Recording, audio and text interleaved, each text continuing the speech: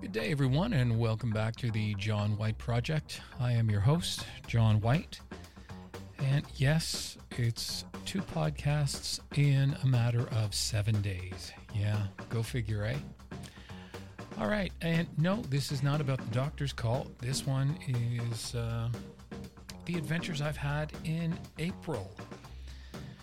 So, as most of you know, I'm had quite the 5 years. Actually, on April, in May, it'll be exactly 5 years. We've started this wild ride that is my life. But on April 3rd, I was having some issues with blurriness in my left eye. So I thought, okay, well, maybe I'll get checked up for that. As I haven't seen an optometrist in almost a year and a half, maybe even 2 years, due to the pandemic shutdown and everything like that. So I got an early spot, I got a late spot on April 3rd. So I worked most of the day at work. That was cool. Got in, they saw me. They took a picture of my eye because, they do that now. And they want to make sure they get everything. So they've got a detailed picture of your eye, which is really cool. So I read my letters. You guys have all done the drill. I read my letters. There's some small talk between the optometrist and I. And then he goes, okay, let's have a look at your eye. I said, okay, that's cool. So he pulled that up on the screen and he lets me look at it, which is kind of cool because that kind of thing really intrigues me. So I'm looking at the eye, or the picture of the eye, and I said, oh, how come this area is a different color? And he said, oh, you noticed that, did you? And I said, yeah. And at that point, I could feel the tension in the room grow. He started shuffling around and he said, okay, let's look at different pictures. And he started looking at the different angles and this and that. And he said, okay, God, I'm just going to get you back in your chair. And I need to check something. I said, okay, I'm cool. There's, it's happening. So he looks at my eye and he looks back at the screen and he looks at my eye and looks back at the screen and he goes, this is bad. And I said, oh, what's wrong? And he goes, your retina is barely hanging onto your eye. Your retina is detached. I went, oh, okay. Well, of course, being a layperson, I don't really understand how serious this really was. So he looks back at the screen and goes back to my left eye and it's like, you know what? You need surgery right now. So what?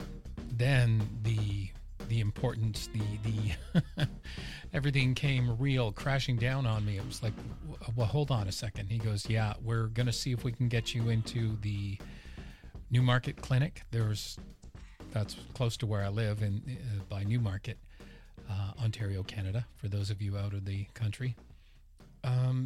And then he said, if not, then you're going to have to go down to Sunnybrook Hospital and they'll do an emergency surgery on you right away.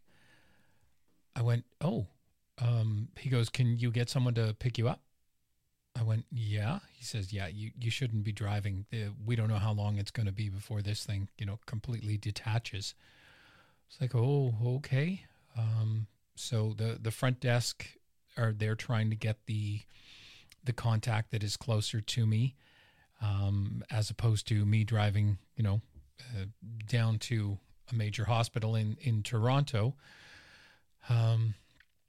So they managed to get hold of the clinic, and then they managed to get me in for a 7:30 emergency appointment on the 4th.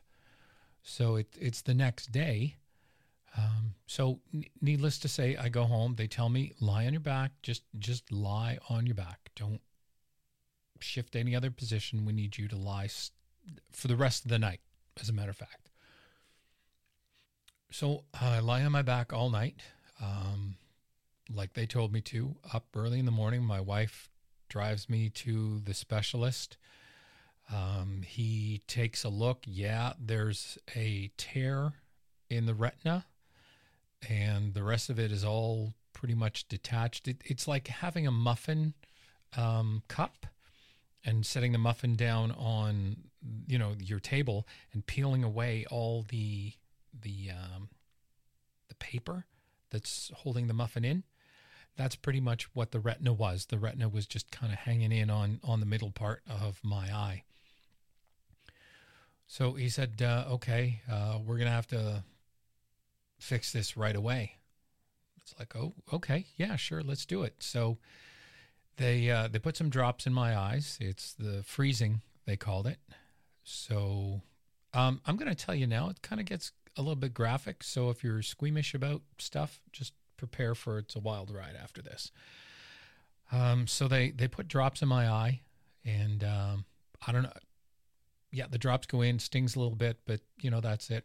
And then the doctor's talking on my right side. I'm in like the chair that you would be in a normal optometrist.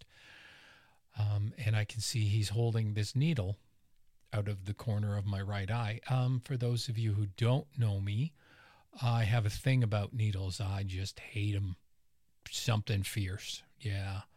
Had a phobia of needles ever since I was a little kid. So, yeah. So that being said, of course, then he walks around to the other side and he pulls my eye open, the left eye open, and I see the needle coming up to my eye and then going into like the fleshy part of my eye, 4 or 5 different places, 4 or 5 different jabs or whatever. So that I'm over that, right? That's cool.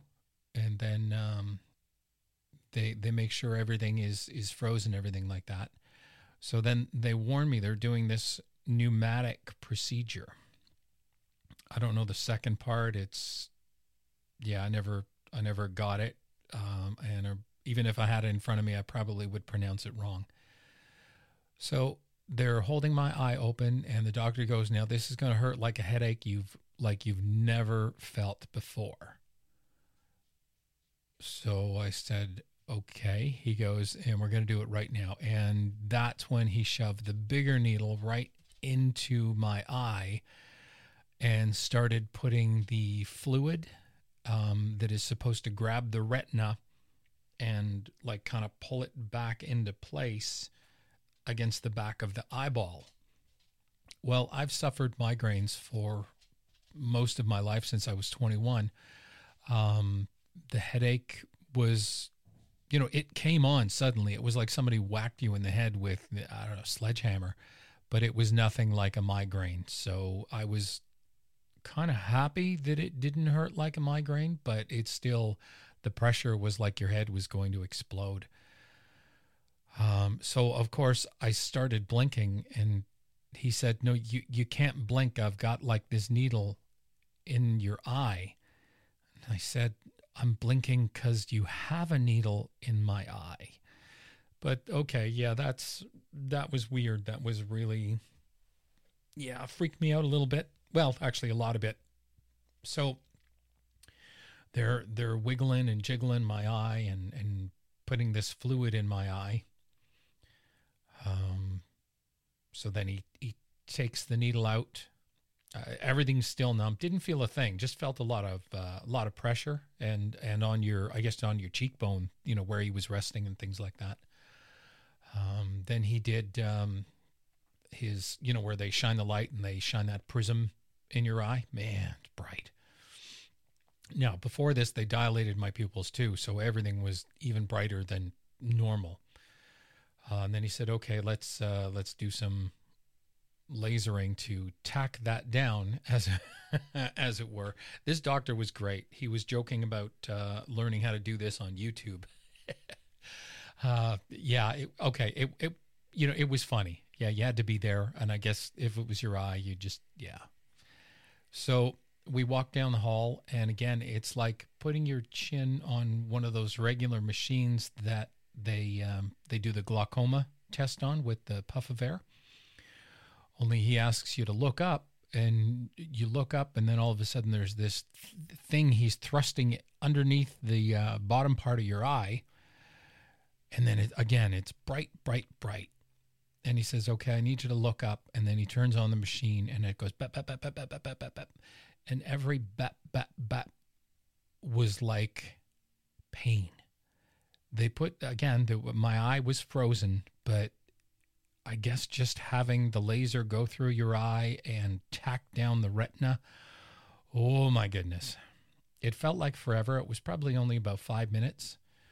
And then he looked again, and then he said, okay, that we've got, the tear done. Let's, try and tack down the rest of that. So again, another 5 minutes, and oh man, the pain was incredible. Oh. So that was Tuesday. And then he said, okay, come back on Thursday and we'll see how it is. Restrictions are you need to sit up in bed and have your head cocked about on a 50 or 60 degree angle. It's like all the time? He said, yeah. So the only thing that you're allowed to do is watch TV. So, okay, how bad can that be? Well, let me tell you, you run out of things to watch, even though we've got like Crave and Apple and Netflix and other stuff. There's only so much you can watch. With me, again, coming down off of the anxiety, with me coming off of all the cancer drugs and things like that, you get bored. You get bored quickly. And my memory's awful, so I would just, apparently with anxious people, they tend to go back to shows that they've watched many times before. So, of course, I would go back to watching Friends. So I went back on the 6th. That was a Thursday. So Monday they found it. Tuesday they did the pneumatic procedure. Thursday went back in, got more laser procedure done. And then he said, okay, come back in 2 weeks. So I said, okay. So went back in 2 weeks. They did some lasering again. I guess that was,